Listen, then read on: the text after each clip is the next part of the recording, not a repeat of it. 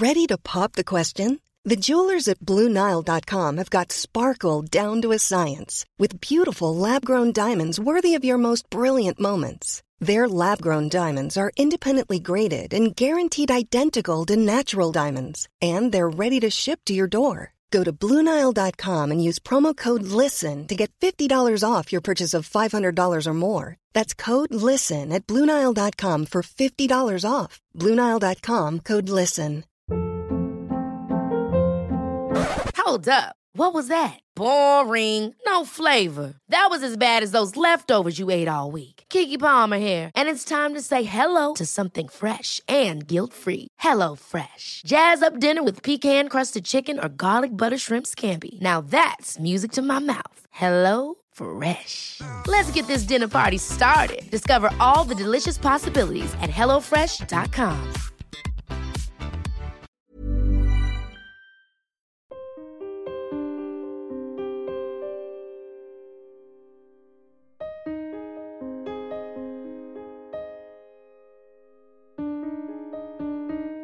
Hello and welcome to Security Insecure, hosted by Johnny Seifert. This is a celebrity mental health podcast where I say it's okay to not be okay. And if you have the same mantra as me, then before we get to today's guest, please follow Security Insecure and leave that 5-star rating and a review. Now let me tell you about my guest today.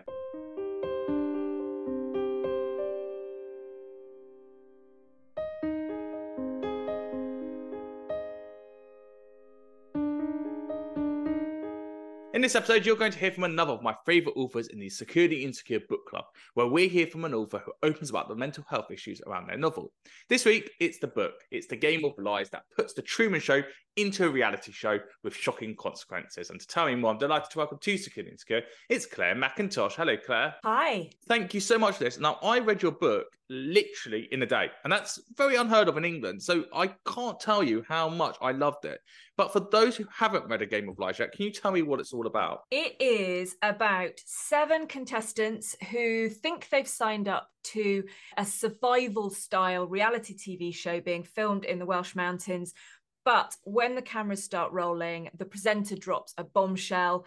They're not here for a survival show. They're here for a reality TV show all about secrets. And to stay in the game, they have to protect their own secret and expose someone else's. So the stakes have suddenly got really personal and really high. And if you're thinking of that as a viewer, you want to see that. You want to see absolute chaos. You want to see people going in at each other. You know, if you think of Big Brother 5, for example, with Victor and Emma on Fight Night, on Love Island, where you have those big dramas, why do you think as a viewer we want to see that happen? It's this horrible, macabre side to society, I think. It's car crash TV, isn't it? It's why we rubberneck on motorways when there are awful collisions. It's why we watch bad things happen to people on X Factor, people being mocked. And I think it probably comes down to that feeling of relief that it's not happening to you. You can know that you are safe and secure. And there's a bit of us, not a very nice bit of us, which enjoys the fact that it's happening to someone else and not us. What you just said about being on the motorway, and then you kind of slow down because you have to see what's going on. But if you're not driving, because obviously it's not safe to do so, you're a former police officer, so I'm not going to get myself in trouble with the law. But if you are on a road and you see a fire and you run to the fire because you want to see that house burning down and you want to film it for your TikTok and Instagram and almost have that validation, say, hey, I was here first. Do you think there is a small part that's still going in that sense of, I'm glad my house is not on fire? Not I'm laughing at you, but what is that middle bit of, why do I want to see your house on fire? So that's an interesting example, because I think the people who film tragedy and disaster and put it on social media, that's a different breed entirely. That is all about self-validation. They're the same sorts of people who announce a celebrity's death as though, you know, they're the oracle, and, you know, Facebook needs to know what they need to say. I cannot imagine standing there in front of a burning house or any other kind of accident and wanting to film it, to share it with the world. I think it's a hideous, hideous thing to do. So no, I don't think those people are actively thinking, oh, thank goodness it's not me. But I think we do have this sort of compulsion to check out something awful that's happening, and there is definitely a sense of relief that it's someone else's problem. It's interesting, isn't it? Because you're right about that validation when it comes to social media. And when a celebrity, I've worked in showbiz for many years, and when a celebrity dies and I've got a selfie with them, oh, that selfie's going on straight away. Such an honor to have known that person, or to have met them. Half the people on my phone I've got pictures with who I have no idea who they are. And I've just got these pictures. I'm like, I know you were famous at some point, but I don't know who you are. But you've died. I recognize your face. I'm going to put you up there now. So the validation is interesting as well when it comes to reality TV. And your reality TV show of the book is called Exposure. And it's the fact that people want to be on there. So we know, as you've said, that people like to watch a tragedy as a viewer. But then to take that a step further and go, I've watched all these tragedies as a viewer, I actively want to be part of that tragedy now, is a really interesting mindset as well about why people actually want to do reality TV for validation. So I don't think that anybody goes into reality TV anticipating trauma and tragedy. I think they believe that they're going to be the ones to be shown in a good light. You know, there's a kind of naivety, I suppose. And yet we should all know by now that there is nothing real about reality TV. We should know that contestants are cast in exactly the same way that a soap opera is cast. You know, here's the old one, here's the funny one, here's the fat one, here's the hot one. The producers are putting together a cast of characters, and they will manipulate the content in order to influence how the viewer feels about those people. But even though we know that objectively, I suspect that the contestants going into it still hold on to this thought that they're going to come across in a great light, and ultimately they're going to be famous, because a desire for fame is what drives so many people to apply for reality TV. And when you think about reality TV, a lot of the people who do those sort of shows are quite young. You know, 18 to 25 is predominantly the years that people will start the application forms to get on the shows, and then do it for the validation, thinking this is going to be their career. And once you've done Love Island, that's it, you're famous forever. For someone like you, Claire, who was a police officer for 12 years and then becomes such a successful author, where does fame fit in there? Or is fame not even an option? It's more, I just want to sell books and I'm the face of the book, my name's on the book, but it's not really about me, it's about the stories that I'm telling. Fame's a really interesting concept for authors, I think, because you're right, we're driven by lots of different things. So for me personally, I am driven by a desire to tell stories. So that's my primary goal. I would do that if no one bought my books. I would do that if I'd never found a publisher. I would be writing, I'd be telling stories. So that's my main driver. But obviously this is my job. You know, this is what pays the mortgage, what, you know, feeds the kids. So selling books is not only something that needs to happen from a business point of view, but it's also, I guess, where I get my validation. And, you know, however big your ego is, we all need a little bit of encouragement. We all need some validation. And so success and fame for me, I guess, is book sales. And it is people having heard of my books, recognizing my covers, knowing my name, recommending me. And that is I find it a weird situation sometimes. It varies very much from country to country. I'm published in about 40 countries. And so Finland, for example, I'm a sort of continual bestseller, which I find extraordinary. And so everyone in Finland has heard of my books and, you know, knows my name. And then I might go somewhere like Germany, where I don't sell as well, and I would find that nobody really knows who I am. So it's quite grounding in a way to have the sort of fame, in inverted commas, that isn't like an actor being mobbed on the street, which I think must really mess with your head. But for that actor who's being mobbed on the street, it's a moment, right? It's a moment that they're on the street, but they're also on this massive TV show, and they know that everyone is watching. If you think about, let's say, for example, EastEnders, Divorce Papers, 1986, 30 million people watching Dan and Angie, Den walks on the street, he's going to get mobbed. Everyone is watching it. You've got Love Island who are going, well, I need to be on TikTok and Instagram, and I'm chasing that validation of those numbers. And they're watching their number count go up once they've left the villa. For someone like you, who is on social media, you've got your book sales, you've got the Sunday Times book chart, but then you're also being published, as you said, in 40 different countries.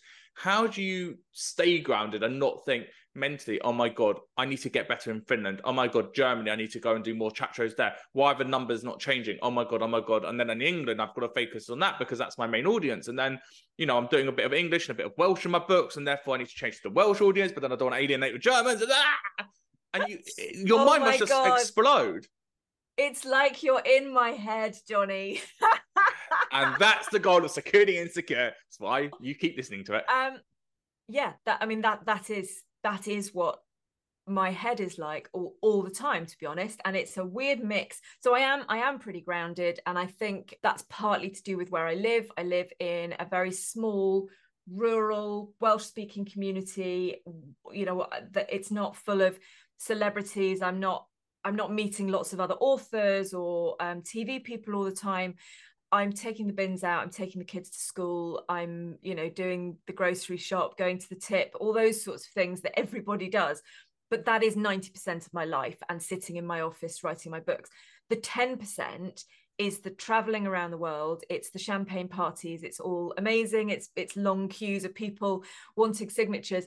So I think the proportion means that mostly I'm grounded, but in the background of taking the bins out and going to the tip, my head is constantly pushing me to be better, to do better, to write faster, to write better, to crack a country I haven't cracked yet, you know, worrying about the business side of it. And I think that's perhaps the curse of self-employment in a way, that we're constantly hustling. You're not getting that validation. If you work in an office and every year you get your review and you get told you're doing well and here's a bonus, that's one thing. When you are freelance and self-employed, you are basically chasing your own tail, because you're chasing to be the Danielle Steele who releases 3 books a year worldwide and who's got hundreds and hundreds of books out, or like a Hallmark Christmas movie that it's the exact same idea and it's replicated 1,000 times and you've got thousands of films of those. When you do a book, though, and I think for those listening and watching, the easiest way to relate to it is like an essay. We all did an essay at school or dissertation at university, and you always come back to it and you look at your draft and think, oh, I've missed a full stop there. Or I could have put that, I just have made that a bit tighter. What's your feedback to yourself now that you've seen Game of Lies, now that it's gone out in paperback, now that it's been out for a couple of months? How do you look at that book now? Are you proud of it, or are you going, I was proud of it, however, if I was to do it again, I'd have changed X, Y, Z? Good question. I'm proud of all my books. Each one is better than the one before in a different way, you know, perhaps technically, or maybe I've created a better world or whatever. There's always a way in which I've sort of improved my craft, as one does when one's been in a job for a number of years. I wouldn't read it now. If I read it now, so A Game of Lies is my best book, and that's because it's the one I've just written, and so I you know, I always feel that way. But also I think it's just the tightest and the paciest, and you know, I'm pleased with it. But if I were to sit down and read it, my hand would be itching to put red pen all over it. There are always things you can change. You know, there'd be a bit of clunky dialogue somewhere. There'd be some commas that were out of place, maybe whole pages where I've waffled on a bit and I feel I should cut. So I just don't do that. I don't read my books. Every now and again, I read from my books at an event, and then I find myself editing on the fly.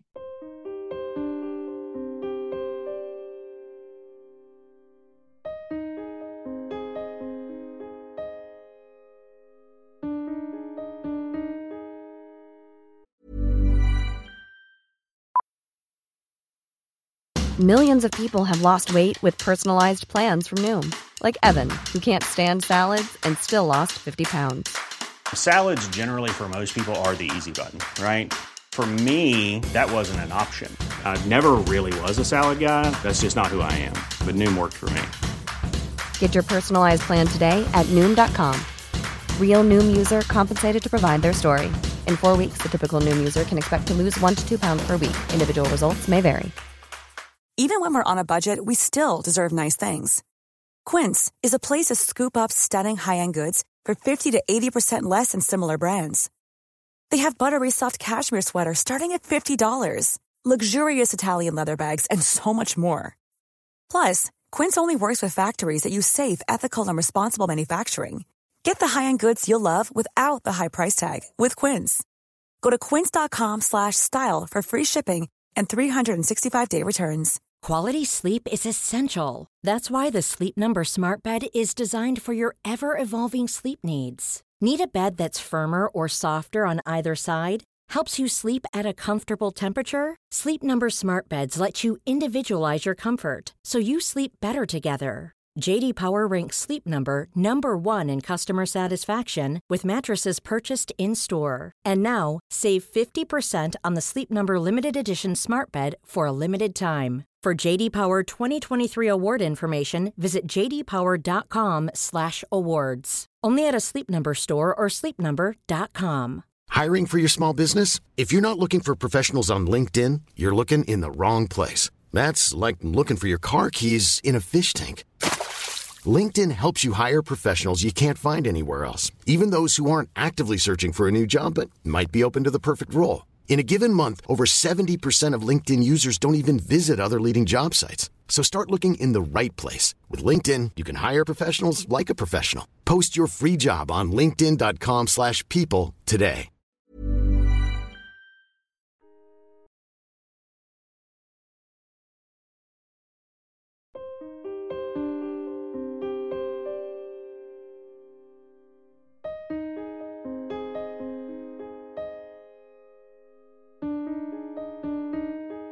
A lot of them have got secrets. That's the main crux of it, of they don't want their secret revealed. It's interesting that you use secret as your big plot twist each time. Why do you think secrets are so imperative in everyday life? Because we've all got secrets, and I think most of our secrets would probably tell one person, whether it's a partner or a best friend, but it's something that we don't talk about that vulnerability of having a secret. What's so fascinating about secrets is that they are entirely relative to the person keeping them. So to one person, the fact that maybe they have a criminal record, this might be the biggest secret in the world. If that secret is exposed, they might lose their job, they might lose friendships, relationships, their children. I mean, all sorts of things could be at stake. To another person, they might be entirely open about the fact that they've got a criminal record. You know, even people who have been in prison for several times might be very, very comfortable talking about that. And it will entirely depend on who they are, what they've got to lose, you know, what their life is like. And so I think that's what makes it such rich territory for writers and writers of crime fiction specifically, because you can create a character to whom that secret matters by looking at who they are and what their values and their morals are and their family sort of upbringing, because that's going to determine how they feel about that secret. And then, of course, if a secret is really important to you, that becomes high value collateral, and that can be used by someone else, be it for blackmail or other purposes. Yeah, I think it's very interesting that also the perception of it, of what does it mean to society? Because I think a lot of the secrets we have, we become so judgmental of ourselves and worry, oh my God, what's everyone going to say? And probably no one cares. And then probably if you said it out loud, you're like, well, okay, well, what's the worst that can happen if that was even told? And in many cases, sharing, I mean, we talk about, you know, a problem shared is a problem halved. In many cases, when you share a secret, when you come clean with it, you know, confess to whatever it is you've done, it does make it better, and it sort of dissipates. It takes the power of the secret away. And of course, that's what Miles Young in the book is the TV producer who's put this awful reality TV show together. And this is his kind of justification. I mean, we know from his character that really he's in this for fame and fortune, like most people. But he justifies the show by saying it's better for everyone to just come clean. They'll feel so much better once they're no longer dragging around this terrible secret. You know, I'm doing this for the good of the contestants. My favourite line from your book, A Game of Lies, and it's on page 39, so quite early on in your book, and you wrote, exposure is holding up a mirror to society with all its filters. And you're completely right, because the amount of filters we put on, whether it's barriers with friends, with professionalism, religion, spirituality, we all have those little filters, like little lenses you put on the glasses when you go to the optician, where you have to go, well, how am I going to look at the world? And how's the world now going to look at me? And I think that emulates bringing everything together of A Game of Lies, of everything, the messages that you're getting across in the whole book. Yeah, the filters are, like you say, extensive. I was thinking about that a lot, actually, this year. I've been thinking about it a lot over the last year, because I've always written fiction, and a fiction writer is applying filters. So we're looking at the world through a filter, and that's how we're choosing to tell our story. In the spring next year, I've got a non-fiction book coming out on grief. So it's a grief memoir.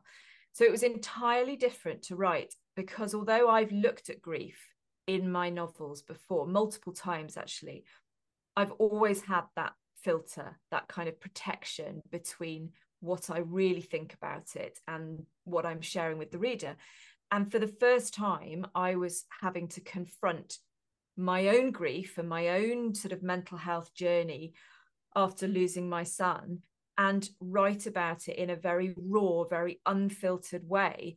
And it hurts, it's hard to be unfiltered. That's why we walk around with fake smiles, and why we put filters on our Instagram posts, because it's really difficult to be open and honest. What was that like for you from a cathartic point of view, that you're putting pen to paper to kind of let out those feelings of grief that have probably built up inside you, and that you've used your books like A Last Part and A Game of Lies as a way of deflecting from what's really going on? What it's been like has been, it's so I always think of my grief as a box. So my son died, it'll be 18 years next year. And for 18 years, I have kept my grief in a box. And over the years, I've been able to open it just little bits at a time. I would open it a little bit and sort of deal with a bit of grief, but then I'd have to close the box. So keep it really quite compartmentalized. And at different times of my life, I've been able to have that box open for a bit longer, or the lid open a bit more. And at other times, it's been firmly shut for long periods of time. When I started this memoir, I had to open that box wide, and I had to leave it open while I wrote the book. And I wrote the first draft, and it hurt, and it made me cry, and it made me think about things I didn't really want to think about. But I was sort of okay, and I handed it in, and my editor was really pleased with it. And she said, right, second draft, I want you to dig deeper. I want more. I want more of this. I want more of that. I want, you to really, really dig into how you feel. And I sort of thought I'd done that in the first draft, but I really hadn't. I'd still kept a bit of a distance. That lid wasn't entirely open. So when I did the rewrite, it was absolutely kind of open box. And yeah, it was really painful. I couldn't write it at home, I discovered. I think because partly from a practical point of view, that it's a busy house, the kids are around, people come to the door. I didn't want those sort of intrusions when I was perhaps in a particularly emotional moment in the book. But also I didn't want to bring the past into the present in that way. I almost didn't want to tarnish this house where we live now and the life that we lead with the awfulness of the early years of my grief. And so all those early bits of the book I had to write in hotel rooms or on trains or, in parks, just anonymous places where I could be alone with my thoughts. An author called Poppy North said that you have to separate yourself from the room. And so when you look at that hotel room now, you go, that hotel room is those memories, and you don't return to that room. Whereas if you start writing it here, you go, well, I remember what I was just writing, and it brings it all back. What have you learned about yourself in the past 18 years, now that you reflect on that time, about who you are as a person now compared to who you were when your grief journey first happened, Claire? I have learned that I am way, way stronger than I ever thought I was. I remember thinking, I will not survive this. I will not survive this pain. And, you know, here I am, not just surviving, but thriving. I've learned that there's no right way to grieve. Everyone grieves differently. And that grief is not a linear process. That I'm sure you've read a lot, and your listeners will have read a lot about the 5 stages of grief. Sometimes it's 7 stages of grief. And when that's laid out for us, I think it gives us the wrong impression sometimes, because it gives the impression that you are going to move through these stages in order. They're going to be roughly the same sort of length, and it's going to be this linear process. And it's in my experiences, it's not like that at all. You know, I have flitted between denial and anger and despair and acceptance, you know, like a ping pong ball over the last 18 years. And initially I found that really unnerving, distressing, sort of discombobulating to not know how I would feel on any one day. Now I'm that much older, you know, I'm 47 now. A lot of water has gone under the bridge. And I think I'm just more relaxed and more accepting of how I might feel at any one moment, and able to say the way I feel is the right way to feel, because that's just how I'm feeling right now. And not being hard on myself because I should be better by now, or I should be feeling like this, I should be feeling happy, I should be feeling moved. You know, actually how you feel is how you feel, and that's the right way to be. Completely agree with you. I don't want to upset you anymore. So final question for me, Claire, is your book also studies phobias, and there's phobias of water and snakes and rats, etc. So final question for you is, what is your phobia and why? I'm not going to call it a phobia, because I have I'm conscious of people who really have big phobias, but I have a bit of a fear of birds in enclosed spaces. So I'm really cool with birds outside, unless there's a big flock of them. There used to be a guy in Oxford where I worked as a police officer, I was quite new, who used to feed the pigeons, and he would feed the pigeons by covering his sleeves with honey and birdseed, and then stand in the street, and all these pigeons would flock, and he would cause quite a disturbance. The police would often be called to disperse it, and it was honestly my worst job ever, was to go up to this guy and disperse these pigeons. So my phobia, so in the book, people are sent to what's called the confession pod, and they have 3 minutes with their phobia to try and encourage them to confess. So if I was in the confession pod with a flock of pigeons, I tell you, I would have that confession with you within 10 seconds.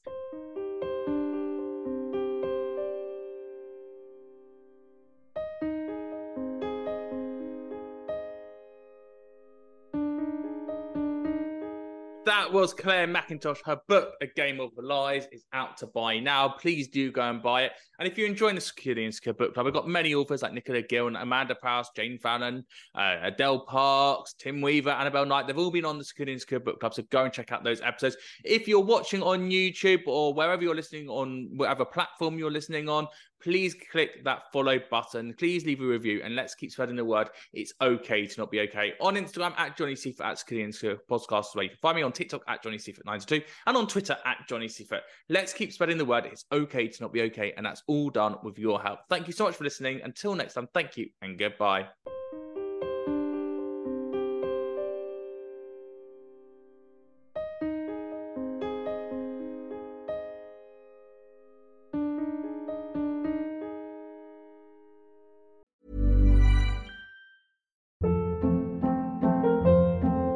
Hold up. What was that? Boring. No flavor. That was as bad as those leftovers you ate all week. Keke Palmer here. And it's time to say hello to something fresh and guilt-free. Hello Fresh. Jazz up dinner with pecan-crusted chicken or garlic butter shrimp scampi. Now that's music to my mouth. Hello Fresh. Let's get this dinner party started. Discover all the delicious possibilities at HelloFresh.com.